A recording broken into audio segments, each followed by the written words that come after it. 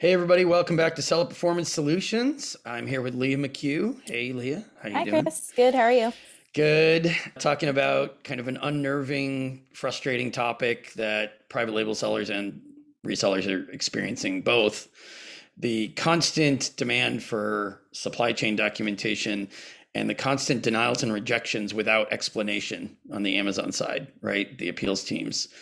We think we found some quotes from Amazon executives that may explain why they're rejecting everything in sight, right? I mean, we've been talking Well, about this. I mean, yes and no. Yeah, I think that what the executives are saying are one, for PR, and two, I think, what they're saying explains the request for documentation. hmm It doesn't explain how badly they then handle it on their side. Oh no, that's fine. We can explain why they're handling it Right, right. That's badly what we're here because for. Yeah. we see constant rejections. We have, just to give people a quick sketch background, we have clients and sellers that we're guiding through this process, constantly asking us why would they reject. I mean, these are private label sellers for the most part that we're working with, but also resellers. Sometimes people buying from authorized distributors, could be a private Licensing label seller. agreements. They might have licensing agreements in Yeah. hand. A lot of them have authorization letters in hand, all the wonderful things Amazon keeps asking for. And in a moment, we'll explain why Amazon is obsessively asking for these things. But all the rejections that we see, clients are calling account health, talking to them, asking why.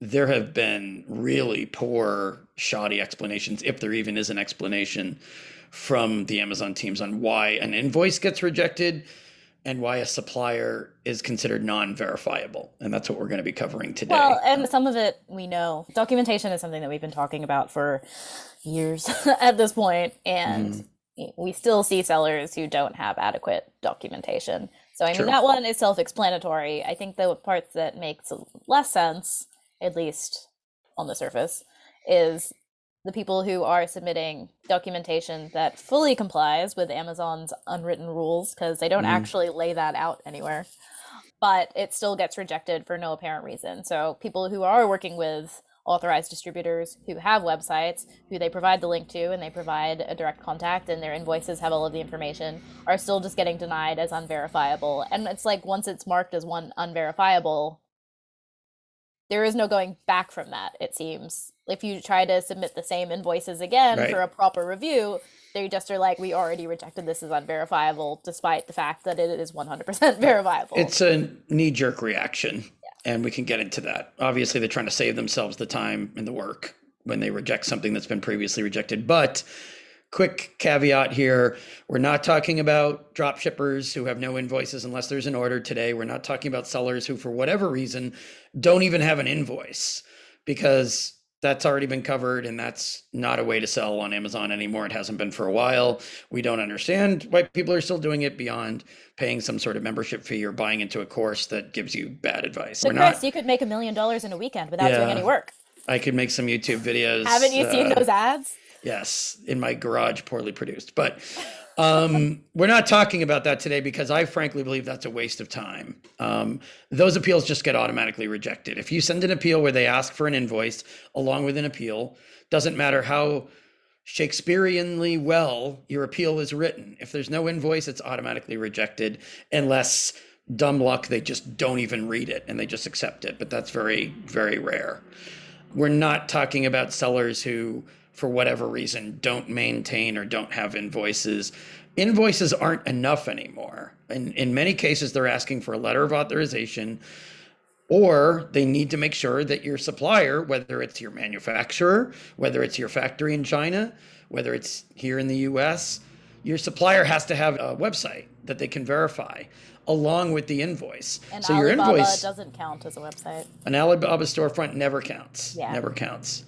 And there's some really terrible looking websites that it looks like either the seller built for the supplier or the supplier put up at the insistence of the seller just because of this. And it Well, looks like it and doesn't even work as a website. that is sort of an industry thing. Wholesale suppliers traditionally have not had websites. It's interesting because Amazon is almost like forcing forcing that part of the industry forward, but Right. it isn't actually that uncommon for a wholesaler That's not to have a true. website. That's true. But It doesn't mean they're not legitimately, 2022, it doesn't right. mean they're not a legitimate wholesaler. It just means that Amazon is not going to accept it because they're looking for the easiest way of verifying information, and for them that's like Right. finding a website.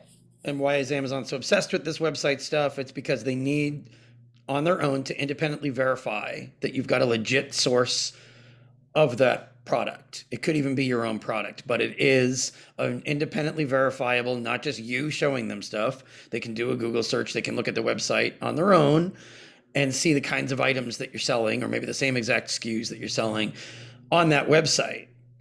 If you're a reseller, you're buying from an authorized distributor, and hopefully the distributor is listed on the brand's website, ideally. But what is this all about? Excuse me. I found a recent quote from David Zapolsky. So David Zapolsky is Amazon's lead counsel, one of the S-Team executives. I'll read this. Since opening our doors in 95, trust has been at the foundation of everything we do. Nearly 27 years later, we are more effective than ever, wink, wink, at protecting customers, brands, selling partners, and our store. While we are proud of the progress we have made, we will not stop until we drive counterfeits to zero in our store, and we will continue to invest and innovate until we get there. That's what this is about. It's their own KYC internal process of making sure counterfeits aren't sold. Everything's authentic, everything's as advertised. That's the theory, that's the goal. In practice, not in theory. In theory, it's great to have zero counterfeit. In practice, that means constant rejection of invoices, possibly without any explanation or reasoning behind it, and consistently rejecting suppliers or their websites as non-verifiable. That's the part that Amazon hasn't explained why it's working so poorly, and that's why sellers are so frustrated. Also, if they're so interested in getting counterfeits to zero, why do they regularly ignore abuse reports showing counterfeit products being sold on their website? Right. And we should note that we've got sellers approaching us almost every day, showing us fake positive reviews that haven't been deleted, right? I mean, that's a form of fraud to have fake positive reviews for certain or just products. People selling counterfeit versions of their product, or hijacking a listing so they can sell a knockoff version of a product. Knockoffs. Has many fantastic reviews. Right. Knockoffs and counterfeits with 5-star reviews. Mostly lately, we've been approached by sellers who aren't winning the buy box and are angry that knockoffs and counterfeits are winning the buy box. So they have a lot more innovating to do before they get to zero counterfeit. But hypothetically, that's why they're grinding up both private label sellers and resellers, looking for invoices they can accept. Obviously, if the invoices are dated over a year, that'll be automatically rejected unless the investigator just doesn't notice that it's over a year. Well, right. So there are certain things that your invoices have to have. One of which, it needs to be within that time frame. 2, it needs to be for the right quantity of goods over that period of time. So you can't send in an invoice for 10 products when you've sold like 1,000 products during the period of time that Amazon's asking for. Your information on the invoice needs to exactly match your information in Seller Central. That's one that we see people run into issues with a lot, particularly if they have multiple entities and maybe one entity is buying from the supplier rather than the same entity that's on their seller account. You also need to have item numbers. I always recommend using a UPC on the invoice because that's universal, whereas a manufacturer SKU is not necessarily universal. You want a number on there that makes it very, very easy for Amazon to match it to what they have in their system. You could also use an ASIN, but I think a UPC looks better in terms of it doesn't look like you got this invoice just to please Amazon. Yeah, so there's a lot of people who don't understand the whole UPC GS1 situation, right? Well, I mean, that's a whole other topic that I don't want to get into here, but a universal identifier that Amazon can check is what you want on the invoice. And it needs to be an itemized invoice. I mean, so it can't be like I bought a lot of products and it included all of these different things. It needs to be itemized. And it also needs to have the contact information of your supplier. So not just their address, but also direct contact of whoever your salesperson is. So their direct email address, their direct line phone number. Ideally, it has their website listed on the invoice as well. You need to have all of this information, otherwise Amazon rejects it as unverifiable. And yes, we will inevitably have people tell us that they submitted something that didn't have it and it was accepted. We're not saying Amazon's consistent. I think we we are consistent in saying that Amazon is not consistent, but overall, this is what they're looking for in order to accept your document. There are so many different facts and details that obviously they could miss that one or two are there and reject it, or miss that one or two things aren't there and accept it. I mean, that's always going to be the case. Not having a link to the supplier website on an invoice has been used as grounds for rejecting an appeal and rejecting the supplier as unverifiable. So imagine if they've accepted your supplier as verifiable in the past, but they suddenly say it's not, then they've set a precedent for rejecting that supplier going forward. What if it's your only supplier? Right. Yeah. Well, and a lot of people are like, oh, I'll just add that. Don't you add that to the invoice? Go back to your supplier and say you need this information on your invoices and have them reissue the invoices. Don't make changes to the invoices, because if Amazon thinks that you're tampering with any of the documentation, that's just asking to be permanently deactivated, because essentially that's fraud in terms of what Amazon is. That is fraud. Yes. And it's risking the entire account. So don't change dates. It's not just risking the ASIN.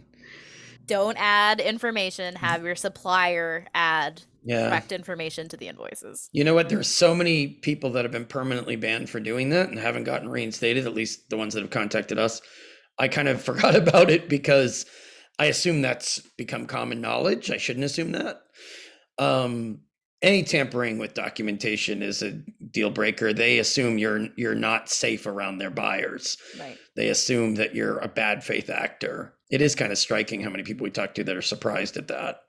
But it's a code of conduct violation, right? Well, it is essentially fraud. Especially, there are those services where they'll get you a real invoice that was issued to somebody else and then change the information to your information. It's amazing how many people don't realize that is actually fraud. Right. And we're aware that Amazon's aware of some of those websites. They just haven't knocked them off or reported them or sued them yet. Right. And I mean, honestly, it's pretty obvious. We've seen them. They're pretty easy to spot. Other ones we've seen is where people put a fake address and you look up the address and it's like a church or something else. Right. And, this is obviously fake. That's what I mean. I don't see that as much anymore because I think that failed 100% of the time. Amazon, if you want to use the word tightened up, I mean, not really, but changed their SOPs to teach investigators to look at this stuff faster and in a bit more detail.